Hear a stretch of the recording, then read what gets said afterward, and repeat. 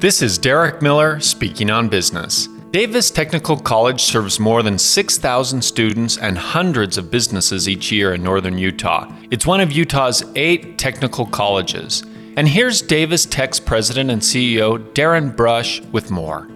For 44 years, Davis Technical College has provided affordable, flexible higher education that prepares people for high-skill, high-demand jobs and rewarding careers. Our main campus is in Kaysville, but our impact is statewide. Davis Tech's 35 programs are short-term and competency-based in areas like business and IT, including software development and cybersecurity, construction, healthcare, advanced manufacturing, service professions, transportation, and more. Someone can enroll almost immediately in most programs, and because we're competency-based, we recognize students' prior experience so they can focus only on the skills they need to develop.